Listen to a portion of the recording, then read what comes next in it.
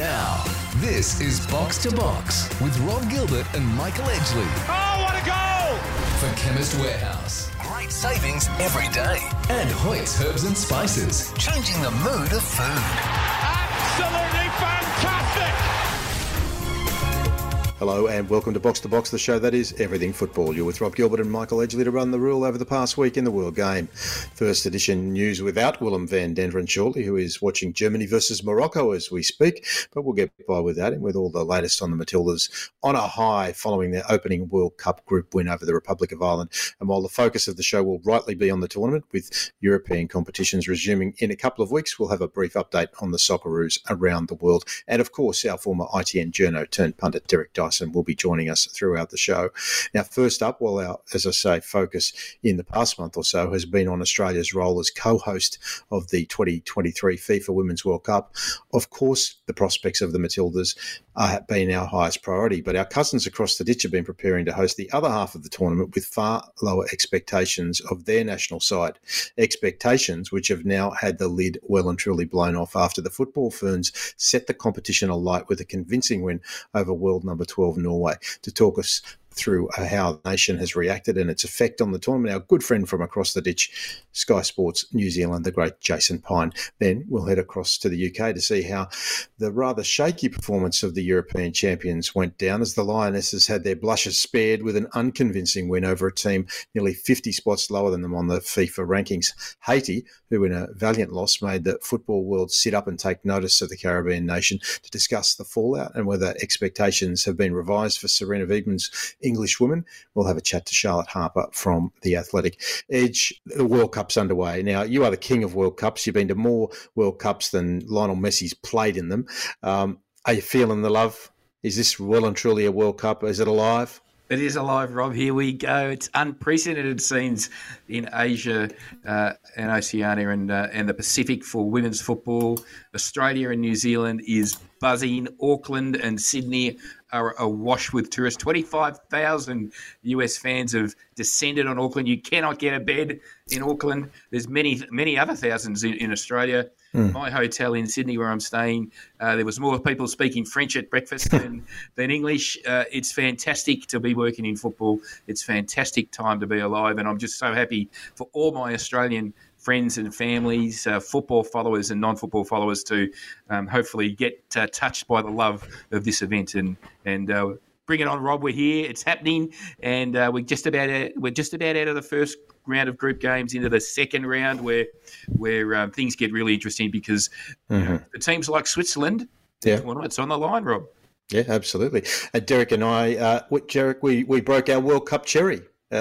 We were in different parts of the ground, but it was a very special day for you, taking your beautiful little daughter along to the Canada-Nigeria match. Yeah, it was a great atmosphere, just even getting to the outside of the ground, and obviously you and I bumped into each other as we were the infamous crossing at Punt Road, and it was fabulous to know that at one stage during the first half there were 3 of the 4 stands had a box-to-box representative in it. We only needed an edge in that stand where the players come out, and we would have had the full quotum, but we all got different angles of the same game. And yes, my little daughter had a lovely time. I think she probably had probably preferred more eating hot chips and running up and down the stairs and giving her dad a heart attack for most of the second half, but she did enjoy the game, and I enjoyed casting my eye on what was my first World Cup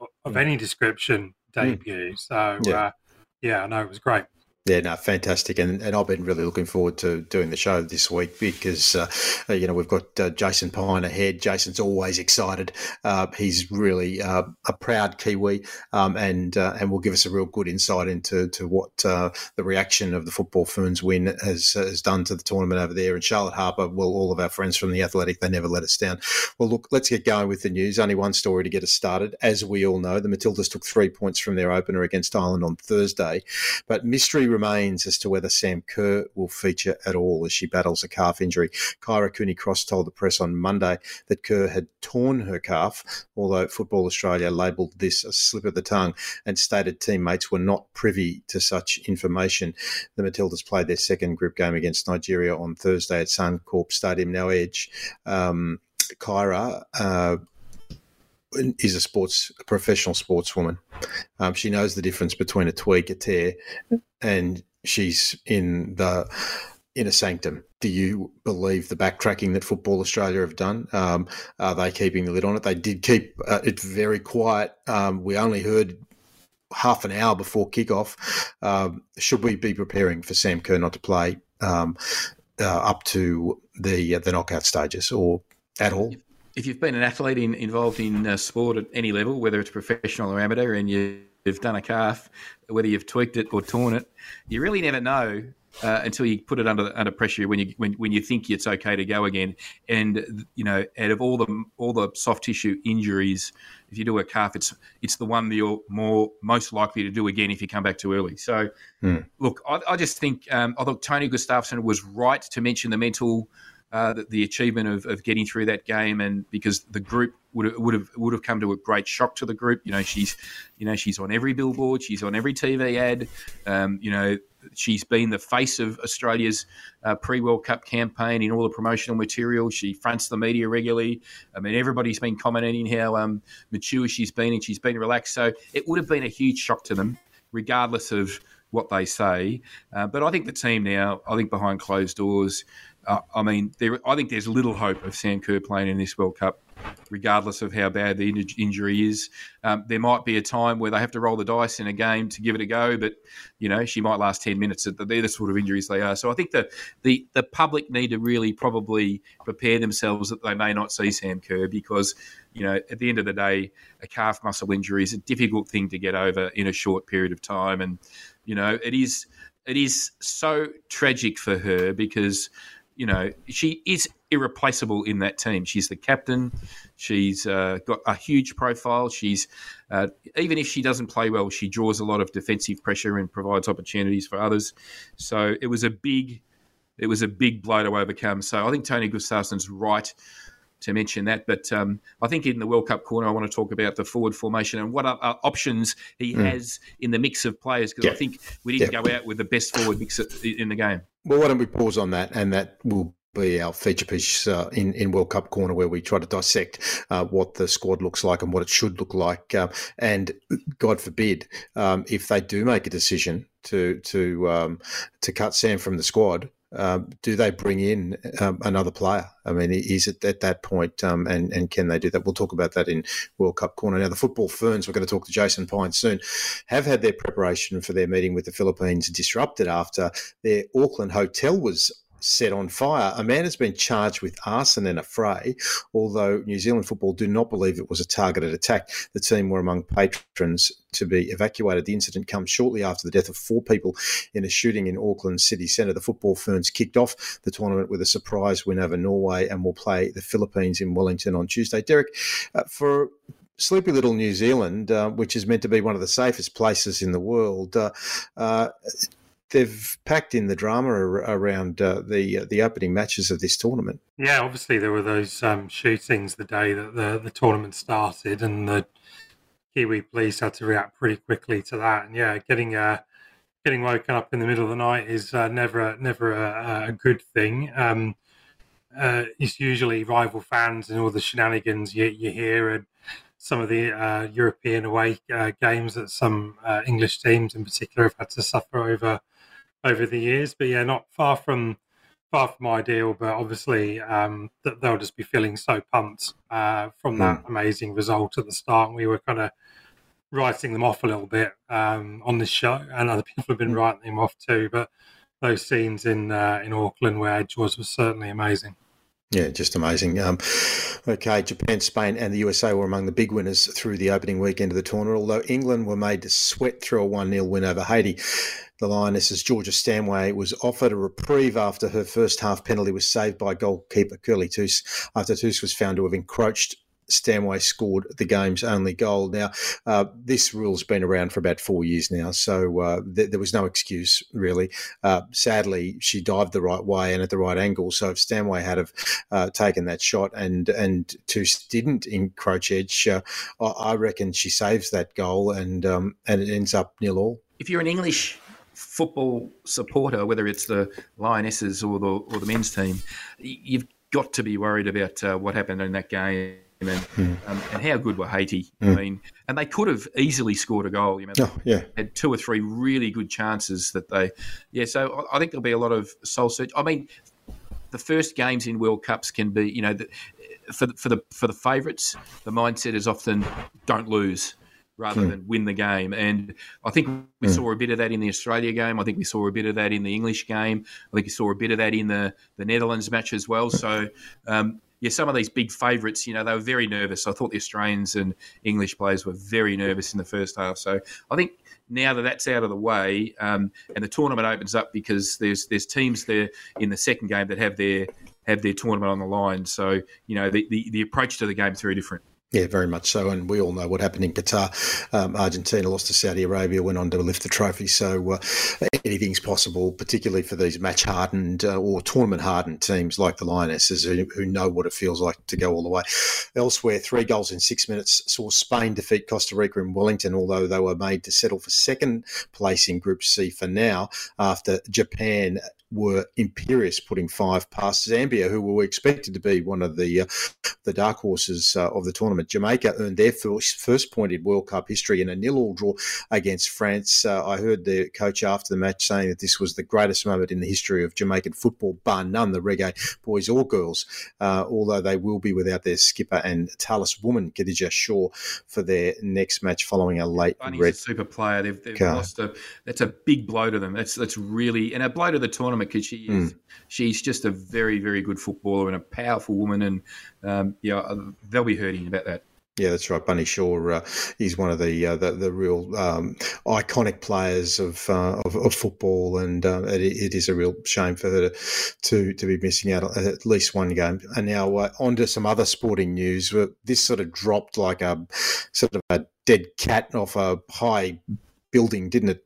Tony Sage's 17-year ownership of Perth Glory came to an end at the weekend with the club placed into voluntary receivership. Former Glory CEO Scott Gooch estimates the licence to be worth a minimum $25 million, and while the Australian Professional League's Danny Townsend stated foreign investment is possible, Sage stated the COVID-19 pandemic and last season's forced move to Macedonia Park as factors in his decision to walk away from the club, which he described as his 4th child. I really do think that we do need to do a deeper dive into the Glory after the tournament's over, Edge, because despite some of the comic nature of Tony Sage's ownership, they were the only club from the old NSL who were brought holus bolus into the new A-League because they were meant to be everything that everyone aspired to be. And now it's come to this, where Tony Sage is walking away and the Glory are in this parlous situation.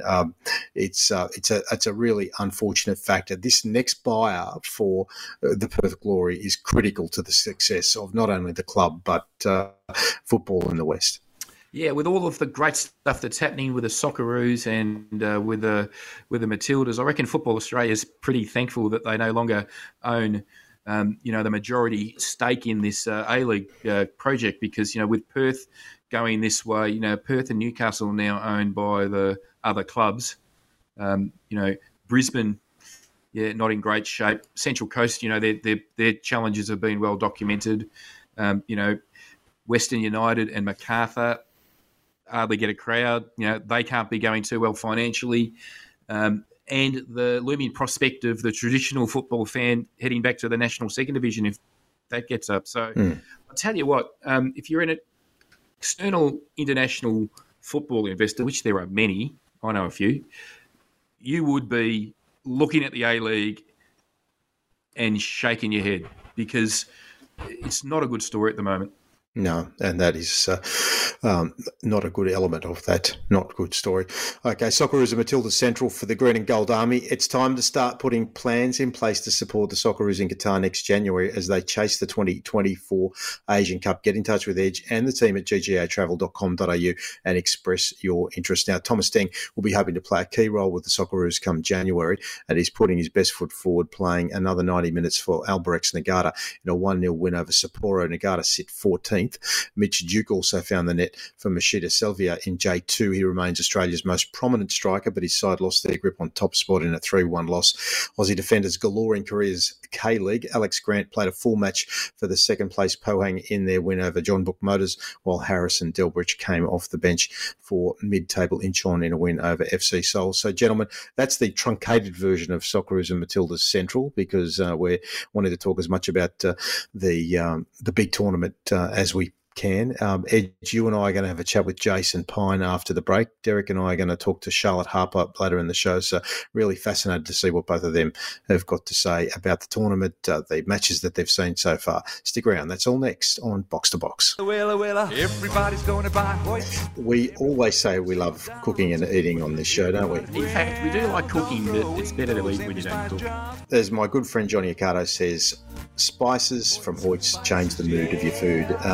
It was something that really emerged during the pandemic, where a lot of people were cooking at home, and in the supermarkets, the sales of herbs and spices really reflect that, and it's going on still to this day. I mean, people are cooking a lot at home and using herbs and spices. So if you haven't gotten on the bandwagon yet, I want you to try this. Do you like meatballs? Extend the family meal with mince and make a meal that's hearty and flavoursome, and you can use it maybe on a meatball sub the next day, like a sandwich. Then why wouldn't you make a whole batch? Yeah, so you get whatever mince you want. You get lamb, beef, pork. I like a combination of pork and veal mince, Italian style. Grate a red onion, a red chilli, get a teaspoon of cumin, paprika and turmeric, and get a thumbprint size of grated ginger, some salt and pepper, coriander and parsley chopped up, 1 egg, whisk it, 2 cans of tomatoes for your sauce, and some garlic in the sauce. You make the meatballs about a golf ball size, fry them off, take them out, then saute the garlic, put the tomato in, let it sweat down, and then put the meatballs back in. Bit of couscous, some pasta, made absolutely delicious, Michael. Remember, refill your empty spice jars with Hoyts value packs. You'll be happy if you do with Hoyts at Coles, Woolworths and all good independent supermarkets. Box to Box. Can you believe it? For Chemist Warehouse. Great savings every day. And Hoyts Herbs and Spices. Changing the mood of food. And this could be the most crucial goal of all.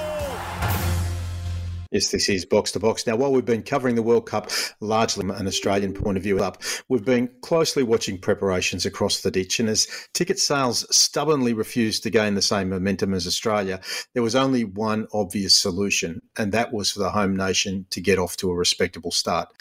Not only did they do that, but they made every Kiwi sit up and take notice, as well as the rest of the football world, as they knocked off a side with a proud football pedigree in Norway and set themselves up for a run at the knockout stages. And of course, our go-to correspondent from Aotearoa is none other than our mate from Sky Sports New Zealand, Jason Pine. Great to have you. Yeah, what an intro. And you're right. It's something. We got something on Thursday. So do you think that's a fair assessment? I mean, there had been doubts. There were plenty of people asking why ticket sales were lagging. I mean, the Football Ferns came into the competition on a 10-game losing streak, bar the pre-tournament win over Vietnam.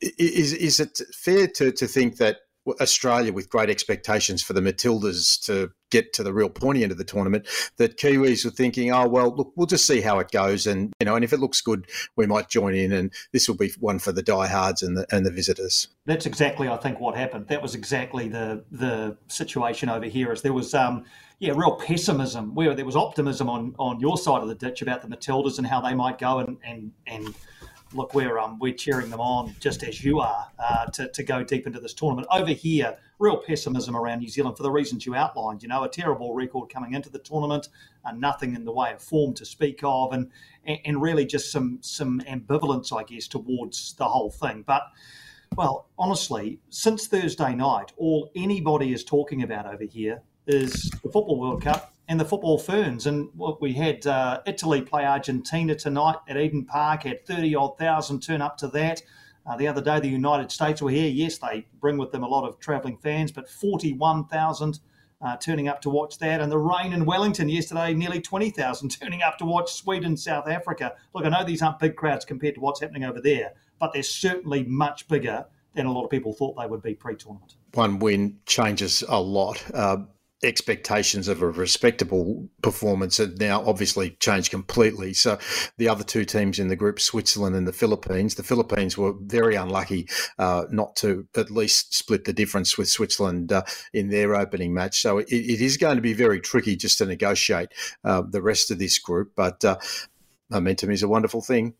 Yeah, and I think that's it. This has given the New Zealand side, momentum, belief. Look, I think they always believed that they had something like this in them. I just think they had to convince us of that, and they did the other night. So you're right. I mean, I think pre-tournament guys, the Philippines were the team who New Zealand thought, right, there's the game that we can win. Norway are 12th in the world, Switzerland are 20th, New Zealand are 26th, the Philippines are 46th at their first World Cup, male or female in a senior sense. So that's the one you look at and say, right, there could be the win. Now that the win has been achieved against Norway, the narrative has changed to like, okay, if we beat the Philippines now, we've got 1 foot in the round of 16. And that was something that was by no means certain or being talked about with any great confidence before the tournament started. So, yeah, look, the Philippines will be tough. They were good against Switzerland, I agree, under the roof in Dunedin, coached, of course, by Alan Stachich, who we know well from his time in the Australian footballing community. Went to his press conference today, and he was optimistic that they would kick on from what happened in Dunedin. He said, "Look, we're here to crash the party. That's what we're here for. We're not here to usher New Zealand into the round of 16. We're here to crash this party." So yeah, they'll be well up for it tomorrow night. Piney, Jitka Klimkova, she's. I just had the sense a lot of people were losing confidence in her in the lead up to the tournament.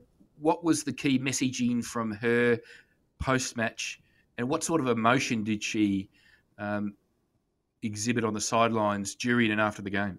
Yeah, real emotion. And I think, a lot of different emotions. Relief would have been one of them, without a shadow of a doubt, that the work they put in, because they spent 9 weeks together leading into this tournament. It's the most I can remember any New Zealand football side having leading into any tournament. So, well done to New Zealand football for arranging that. And they worked hard during those 9 weeks. But, the proof of the pudding is on the football field and in a 90-minute game. And just to watch the way that they played the other night, this wasn't a smash and grab. This was a good performance from New Zealand. And I think, Jitka, you're right. She was starting to run out of cards, really, to play. And the one she played on Thursday night was a win against Norway. And all of a sudden, things have completely changed. She looked like a coach who'd had the weight of the world lifted off her shoulders on Thursday. And even today in the media conference, she'd quickly reverted back to, okay, we're not done. This isn't an end point. This is a launching pad for us. But yeah, it was obvious just how much it meant to her coaching staff, who have been through a lot, and the players as well, who've had a miserable time of things in the last year. Certainly nothing like the build-up they would have hoped in terms of results. So yeah, real emotion from Jitka Klimkova and everybody associated with the team. When I compare the Ferns to the Matildas, I just sense that the New Zealand Ferns are a little bit behind in terms of their impact on the New Zealand consciousness than the Matildas are. The Matildas are a little bit further advanced. Is the wider mainstream media starting to drill down on the narrative of this team? I'll give you an example. Rebecca Stott, she should be... she's a hero of New Zealand football. I mean, she's had that battle with cancer. She's been such a successful player in Europe and Australia in professional football. She's got a great narrative. Do New Zealanders know about Rebecca Stott and the journey that she's been on, or is that something that's starting to evolve now? Yeah, I think that it's. I think we were aware of Rebecca Stott because that's that's a unique case, and that Hodgkin's lymphoma, basically blood cancer, and she recovered from it and back out playing top-level football. But I think what's happening now is that the other players in this team who, leading into this tournament, most of them could walk down the street and not get recognised. We're not talking about Sam Kerr here. We're talking about, pretty anonymous players. But what I heard today, anecdotally, was when the New Zealand team turned up at the airport in Auckland to fly to Wellington for the game tomorrow, they walked into kind of, a common area, and they were getting all sorts of people coming over wanting photos and to shake their hands and to say congratulations. And people know who Hannah Wilkinson is now. People are getting to know who, if they didn't know who Rebecca Stock was, they do now. It's this one game, it's astonishing, guys. I mean, I've been around for a little while. I've never seen anything like it. One game completely changing the narrative around a team. And it has really given this World Cup on our side of the ditch a massive boost that it needed. One player that, when I looked at your squad, there was one player that I didn't think would figure as a starting player in the first game, because I thought Paige Satchell might have been a little ahead of her. But Indy Paige Riley, Australian football followers in the women's football community will know she played under 17s and under 20s for Australia at the Asian Cups. But Indy, New Zealand parents grew up in Australia, one of those classic examples of having a foot in both camp, and the family did really, toss and turn over their decision. She's made the right one. She's played in a World Cup, but not only did she play, she was brilliant, and she hit that thunderbolt that could have brought the house down had it gone in. Yeah, we love her over here. We're delighted that she made the decision, obviously, that she did. And yeah, there are a number of players who had that decision to make, and some choose Australia and some choose New Zealand. Yeah, Indy Paige Riley, what a little superstar. She had a really good game against Vietnam about 10 days before the tournament started, in the 2-0 win that kind of got the Ferns a bit of momentum. She created a lot. She set up the second goal for Jackie Hand, was buzzing around all night, and really looked as though she had started to believe that she belonged on the stage. And gee, you're right. I mean, the other night she had that effort that was turned away by the Norwegian goalkeeper. I mean, that's the other thing about World Cups, is the television coverage is absolutely magnificent. So you get 7 or 8 angles of things like that, and gee, it looked good. She is a little cracker. We love having her over here, and alongside Jackie Hand, who set up the goal for Hannah Wilkinson the other night. Another name probably not that familiar to many football fans on either side of the Tasman. You've got a front three now with Wilkinson at the point of the arrow, the experience that she brings, and these 2 young stars, Indy Paige Riley and Jackie Hand, looking to provide the bullets for her. So, yeah, there's excitement about some of the young players, but also the established stars as well. And what about the Norwegians, Piney? Quarterfinalists in France. They rolled Australia in the round of 16. They did an absolute job on us. They were too fit, too strong, and too skilled. Ada Hatterberg back into the camp. She didn't obviously play in France for reasons we all know, as a protest to stay away from it. What about the Norwegian camp? They must be rocked by this result. What are you hearing out of the Norwegian camp, and what was the coach's response post-match? Yeah, coach's response was as you'd expect. They were very, very disappointed.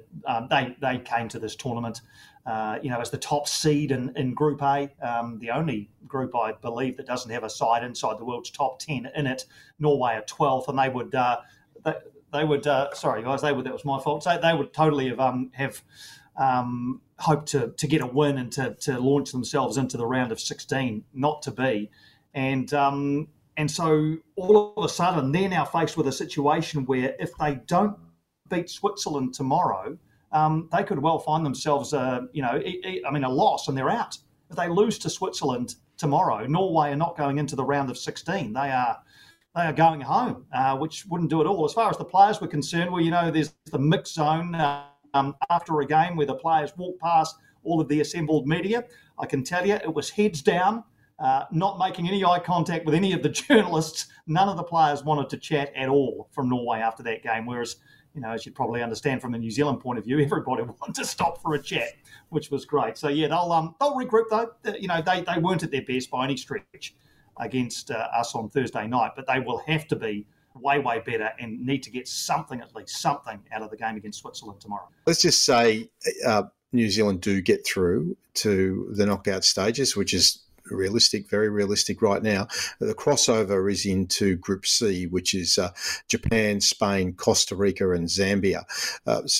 With that due respect to Zambia and Costa Rica, the likely top 2 in that group are the winners from the opening fixtures, Japan and Spain. The history against both sides, really, for the Football Ferns isn't too bad. You don't have to go back in the last decade, and you see respectable results against Japan, no wins, but a 2-2 draw against Spain, and Japan play, Rob? Say again. Did you see Japan play? I did, but I'm just saying that, did you see Norway play? And, they are ranked reasonably highly in the world too, Michael. So, yeah, I mean, what are your thoughts? Oh, tough. Very tough, yeah.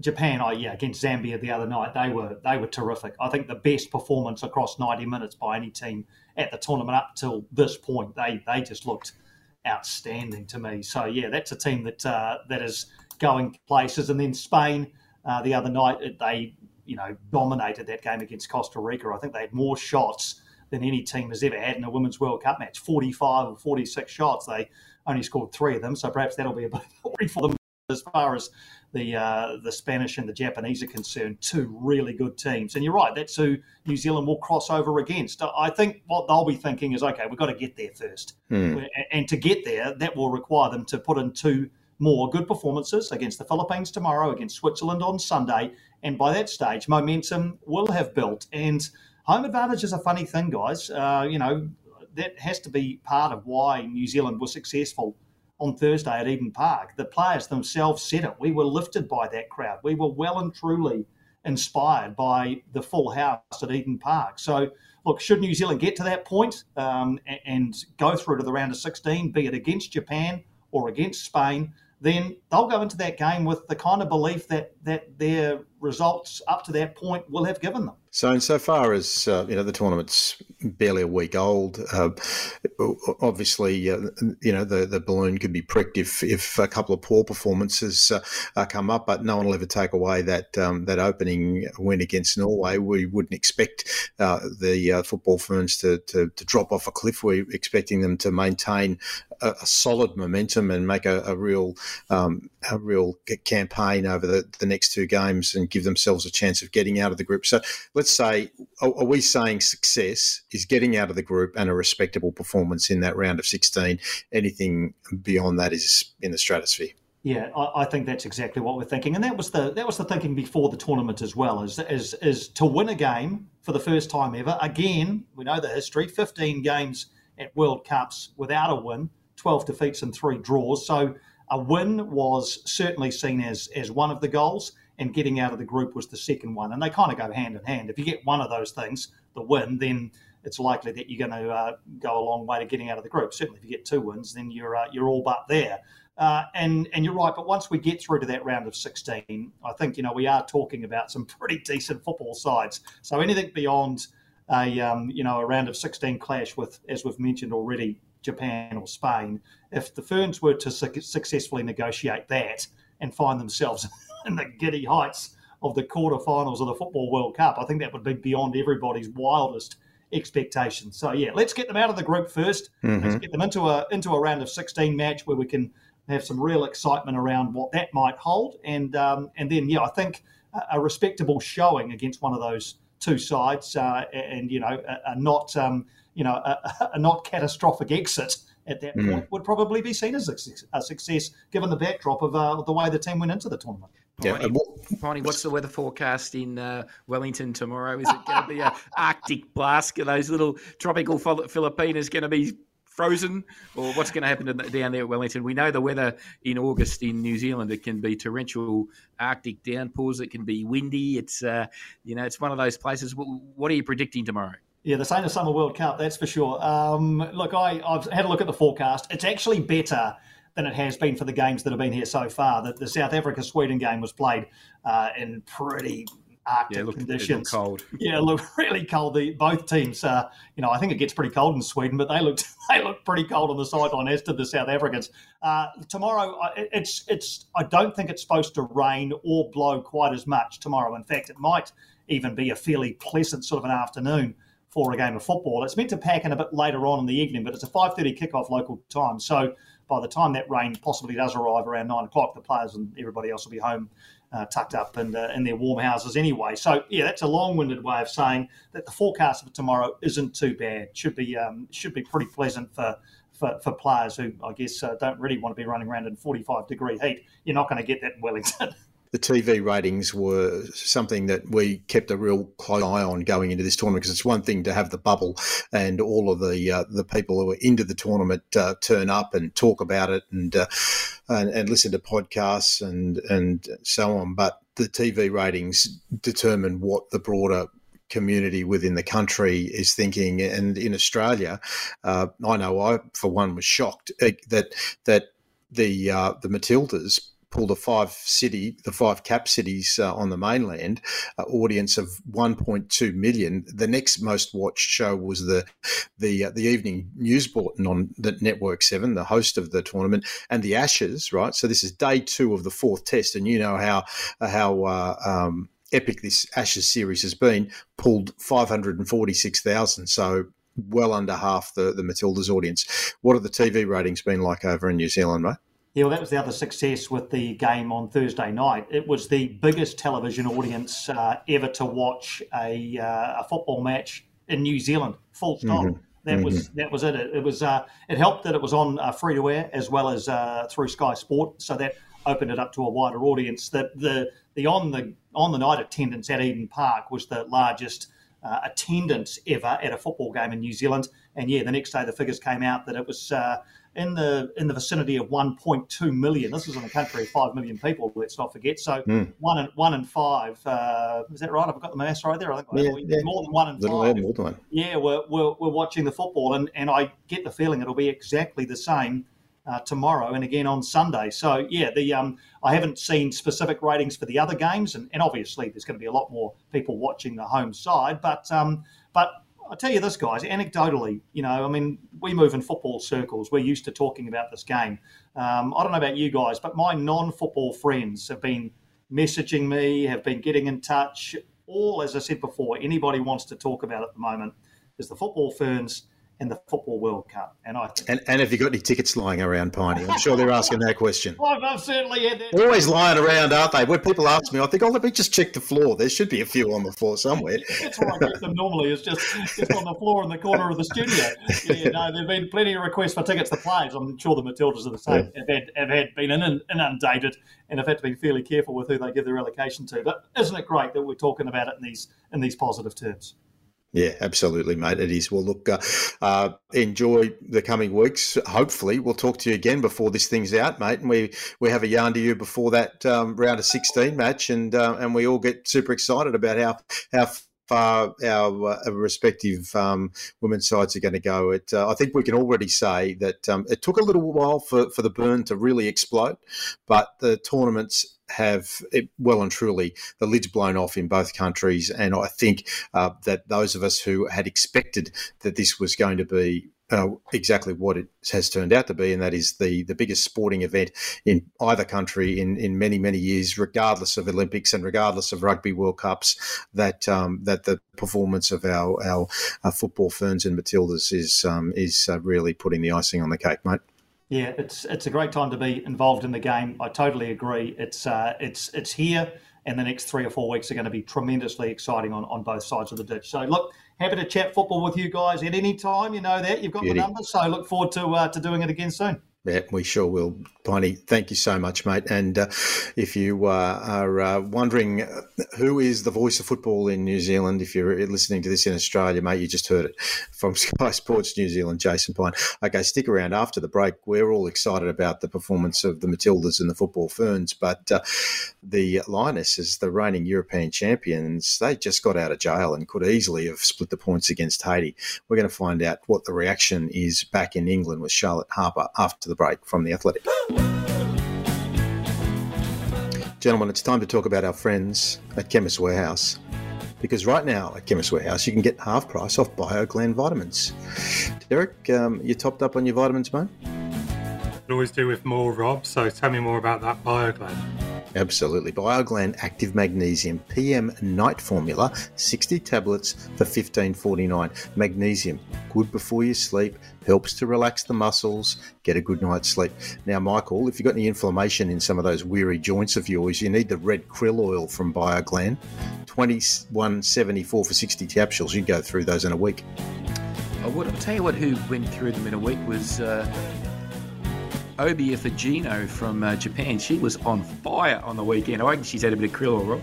I reckon she might have, because those joints of hers were just firing. And if you get a little bit of pain when you wake up in the morning or at night time, get onto the curcumin double strength, the BioGland 70 tablets are $43.97. Really good accompaniment to the likes of krill oil for your pain relief. Excludes bulk sizes. Remember, in addition to visiting your local Chemist Warehouse store, you can order online and click and collect to save time, or choose fast delivery for same-day home delivery. T's and C's and charges may apply. Chemist Warehouse, the great savings are every single day.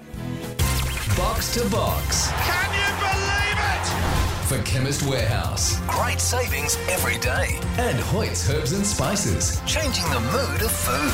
And this could be the most crucial goal of all. Yes, this is Box to Box. Now, we've just had a chat with Jason Pine from Sky Sports New Zealand. They're absolutely partying over there after the Football Ferns knocked off Norway in the opening match. But slightly different story, despite the fact that the outcome was exactly the same. 1-0, 3 points. You'd think that the Lionesses would be happy. But Haiti sort of almost spoilt the party. The fact that England did get away with the 3 points doesn't betray the full story of the script. And Serena Wiegman's Englishwoman will have a lot of soul-searching to do after the moral victory almost went to the opposition. And to talk about it from the UK is our next guest from the Athletic, Charlotte Harpur, and we welcome Charlotte for the first time to Box to Box. How are you, Charlotte? I'm very well, thank you, Rob. How are you? Yeah, really good, Charlotte. So is that a fair assessment, the way I describe it, that, we know there's a lot of injuries, a lot of retirements, but the Lionesses just look rusty. They haven't scored a goal in open play in their last 4 outings, and this was not the performance that even the most pessimistic of observers would have expected. I think rusty is the word, Rob. England are not firing off all cylinders yet. Soul searching, I think that would be quite deep. I don't think we're quite there yet. There's no need to hit the panic button. But England went into this tournament not in the best form, and that showed in their 1-0 victory against Haiti. We know as of last year with the Euros, with that 1-0 win against Austria, it was a nervous performance and they got the 3 points. This was a chaotic performance, but still the same result, 3 points, and that's the main goal for them, as cliched as it sounds. So, yeah, we know that the performance against Austria in the Euros was a bit shaky, and we also know how that ended. But despite, you'd never expect anyone in a professional organisation to say they underestimated an opponent. We're never going to hear that. But to an outside observer, it sort of felt that, along with the ring rust, that there was a degree of underestimation. I mean, is that being too harsh, or were Haiti just good enough to turn up on the night and play to the best of their ability and make England look not at their best? I don't think they underestimated Haiti. England will have done their preparation very well. Ian Verink, who is Serena Wiegman's assistant, he always leads the opposition meetings. He's very meticulous in his preparation. I think the problem was that England didn't execute their plan.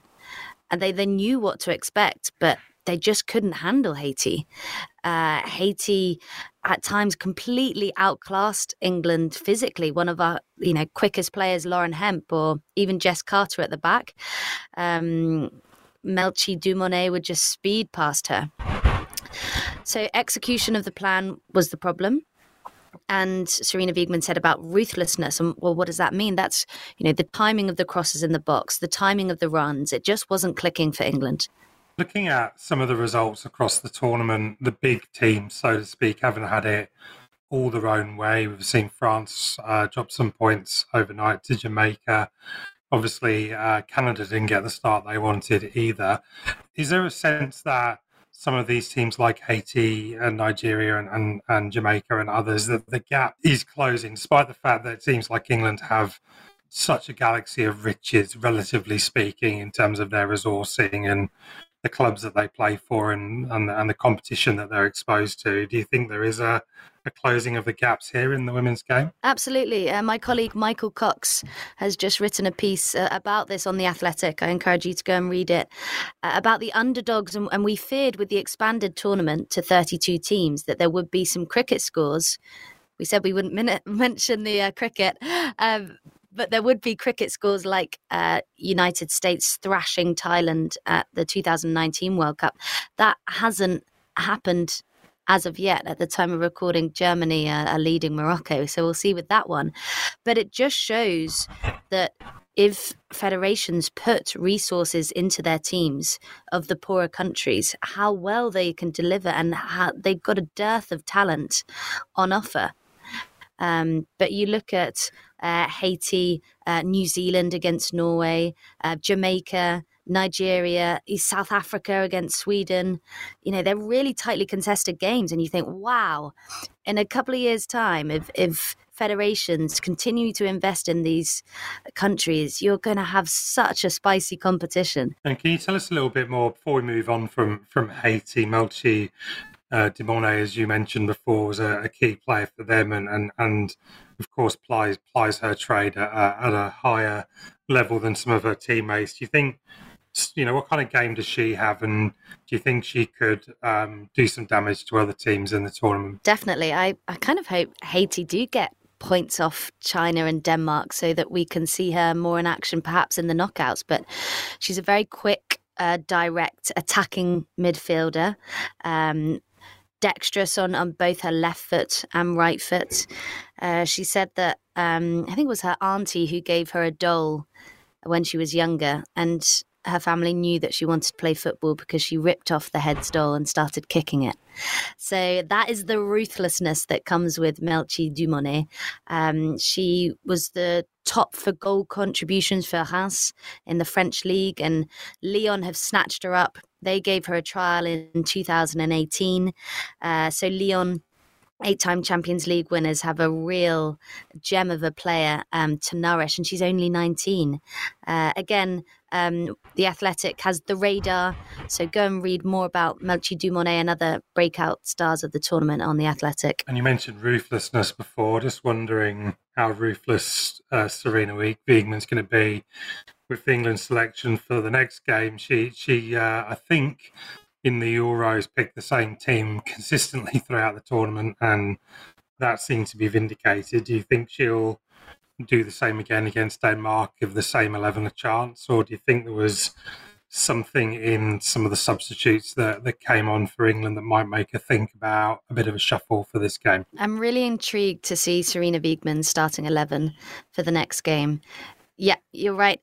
Same starting 11 for every match of the Euros. No manager has ever done that across the men's and women's. And she was similar with the Netherlands as well. Really liked consistency in her lineup. But having said that, she won't cut off her nose to spite her face. If she thinks that there's a footballing reason to start somebody else ahead of another player, she will do that. So, for example, Rachel Daly coming in for Alessia Russo at the number 9. Ella Toone has looked really poor in the number 10 position. Would she start Lauren James there? Maybe a shuffle at the back as well. Not necessarily in starting, but in position if Alex Greenwood comes in at centre-back. So definitely some question marks over this England squad. So Denmark on Friday night. I know we're recording from Melbourne, and I've got friends in Sydney contacting me asking for tickets. Outside of Australia, England is the team that is selling out all of the matches. You can buy tickets on the secondary platform, the resale platform for most games, apart from Australia and England in the tournament. So in Sydney, this is going to be a veritable home match against Denmark. Are your expectations that this side will find their groove? And when we did see Denmark unconvincing against China, and we'll start to see them build that momentum, or are you concerned that that the team isn't what it was and is another level below that that title-winning team that won the Euros? I'm not overly convinced by England at the moment. Even their second match in the Euros, they went on and thrashed Norway 8-0, and that was a surprise. Denmark are a threat. They have a very young but also talented midfield, and the threat in Pernille Harder, who moved from Chelsea to Bayern Munich. So players to watch out for there. I don't think it's an easy game. So look at France, for example, drew 0-0 against Jamaica, but now have Panama, which is, a bit of a breather. I don't think Denmark is a breather for England. What's true is that something has to start clicking now. It's not rushed, and Sarina Wiegman won't be panicking. She's very calm in those situations, but with a test like Denmark, you can't underestimate them at all. No, not at all. So, well, let's assume that England get out of the group one way or the other, whether they finish first or second in the group.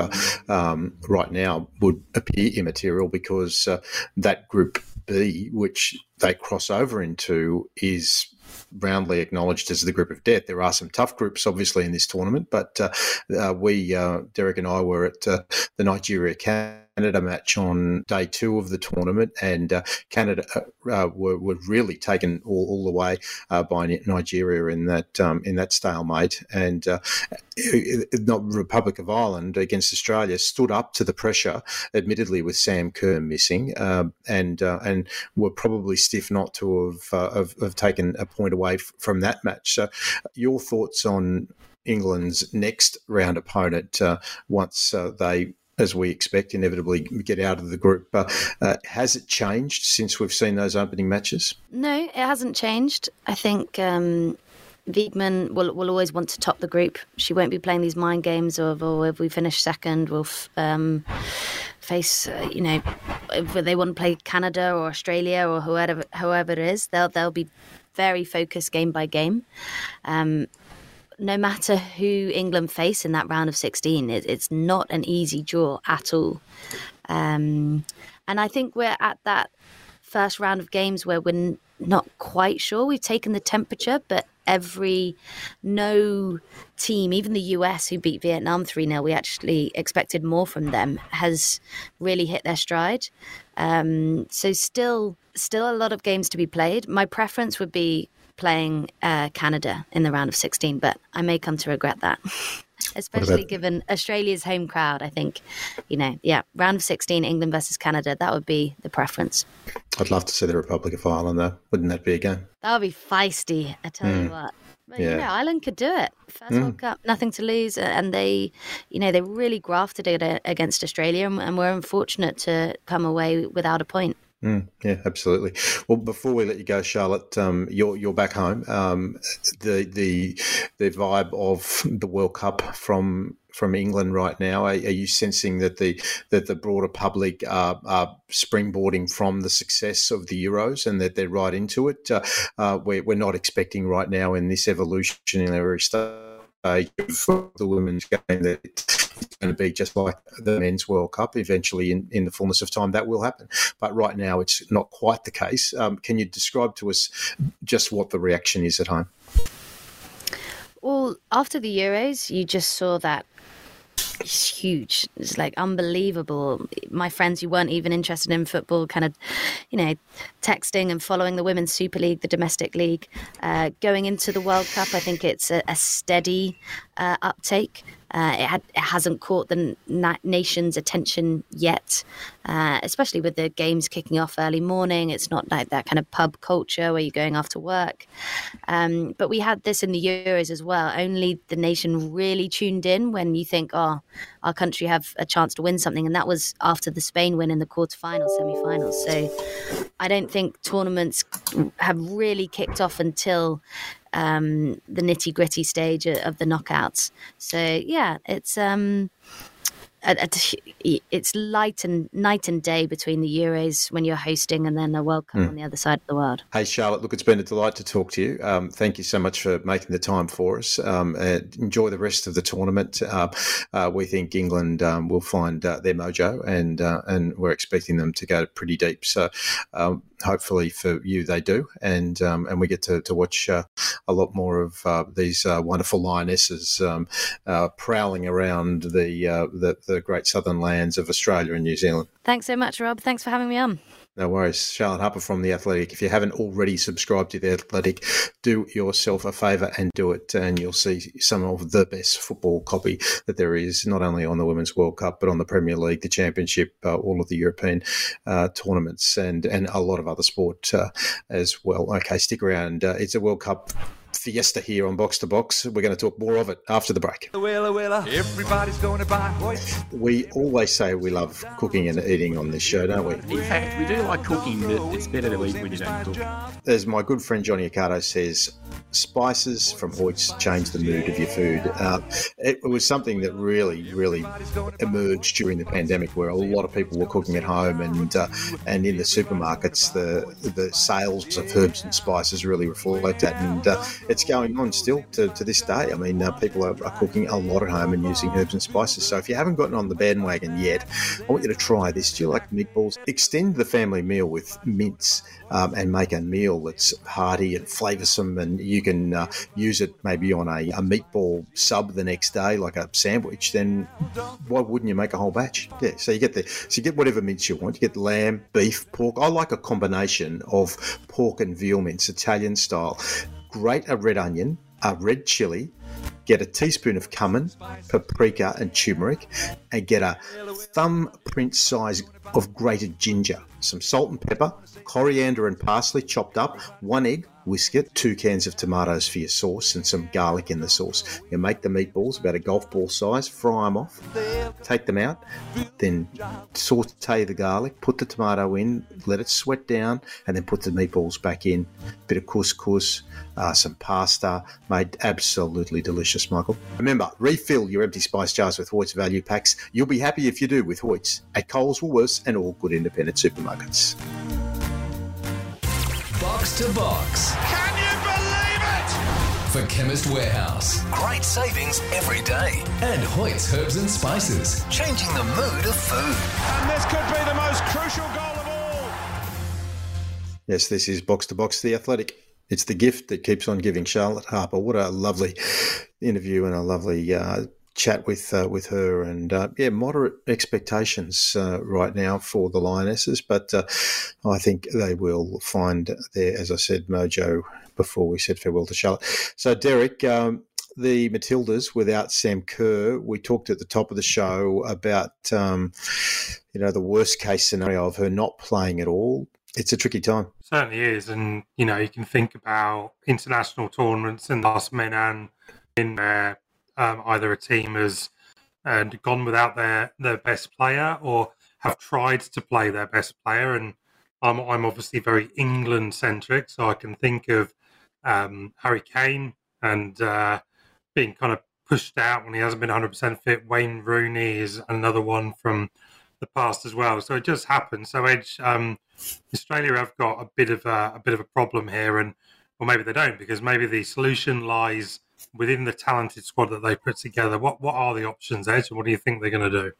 Well, if we have a look back at the match against Ireland, he went with Courtney Vine on the left, Hayley Rassar on the right.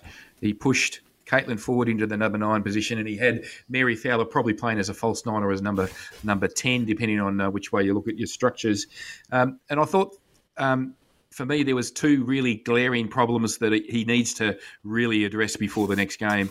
One was, despite the fact that Courtney Vine has electric pace, the quality of her final ball is really poor, and she did get in some good positions and just wasted them. We lose a lot of drive and the ability. Caitlin Ford normally plays on the left end. She can provide a lot of drive along the byline. She gets past players. She cuts back in. She's very dangerous.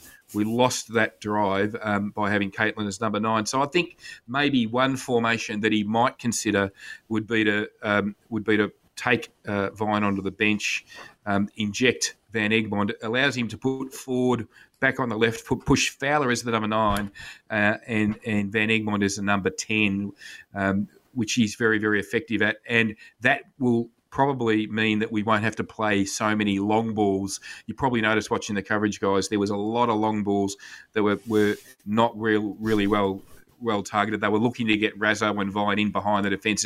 It really didn't work. We didn't look dangerous on the counter in any way, and I'd much rather see with a player like Fowler, who's very good in tight spots, and we're probably likely to come up with 5 women defences like the Irish played. I just think that's maybe a better formation.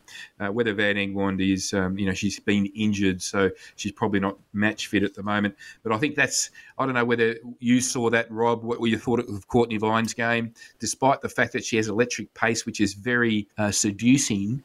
Yeah, the quality of her in close work it lets her down. Yeah, well, look, my biggest concern was the other match that we watched, and we talked about it earlier on at Amy Park, that Canada and Nigeria are going to be really difficult opponents, and that regardless of how Tony Gustafsson sets the next match up against Nigeria on Thursday night at Suncorp Stadium, he's going to get a really physical, stern test from this Nigerian outfit. Their approach was to sit deep in a low block, and really it felt like it was a strategy they were going to employ for the entire game until all hell broke loose midway through the first half, and they had the better of it for the back end of the half. So they looked a very organised team, and they looked like they knew each other well, and they were very, very dangerous. They had opportunities, and I think they'll be all the better for the run. So I think this is a real tricky game on Thursday night against Nigeria. It is a tricky game, but the game changes now because Nigeria, they have to win. They've had a draw. If they win, they really get through to the round of 16, most likely. So they will have to play a more attacking game. They'll have to score, which creates opportunities for Australia. We just need to hold our nerve. I think our defensive structure is pretty good. It's pretty experienced. So I just think we need to hold our nerve and we'll get our chances, because the games change. In the second game of the group phase, they change dramatically. And I'm expecting Nigeria, they'll have to take risks. Yep, they will. And it'll be interesting to see what happens in that other game and the way that the group's shape, isn't it, after that second game. And because no matter what, win, lose or draw, Australia are still alive in that final match on Monday week, 31st of July against Canada in Melbourne at Amy Park. Now, gentlemen, it's been a real fun show tonight. Really enjoyed chatting to Jason with you, Edge, and Charlotte with you, Derek. We're going to regroup for stoppage time. It's going to be a World Cup featured or World Cup themed stoppage time. So looking forward to that. So Edge, we'll talk to you back again then, mate. Yeah, looking forward to stoppage time. I've got a few little tidbits that will excite people, or maybe not, Rob. As you always do. Derek, you too? See you in a couple of days. Yeah, see you soon, gents. Thank you. And to you, our listeners, thanks again for joining us. We hope you're enjoying the World Cup and our coverage of it. Please subscribe to Box2Box, Stoppage Time and Offside, wherever you get your podcasts. If you didn't catch our Heather Reid feature before the tournament started on Offside, please do. Hopefully you'll enjoy that one. Tweet us at Box2Box NTS and follow us on Twitter. Like us on Facebook and give us a review if you can. 5 stars would be nice. And join us throughout the week as those podcasts drop and we go from one end of the pitch to the other in the World Game.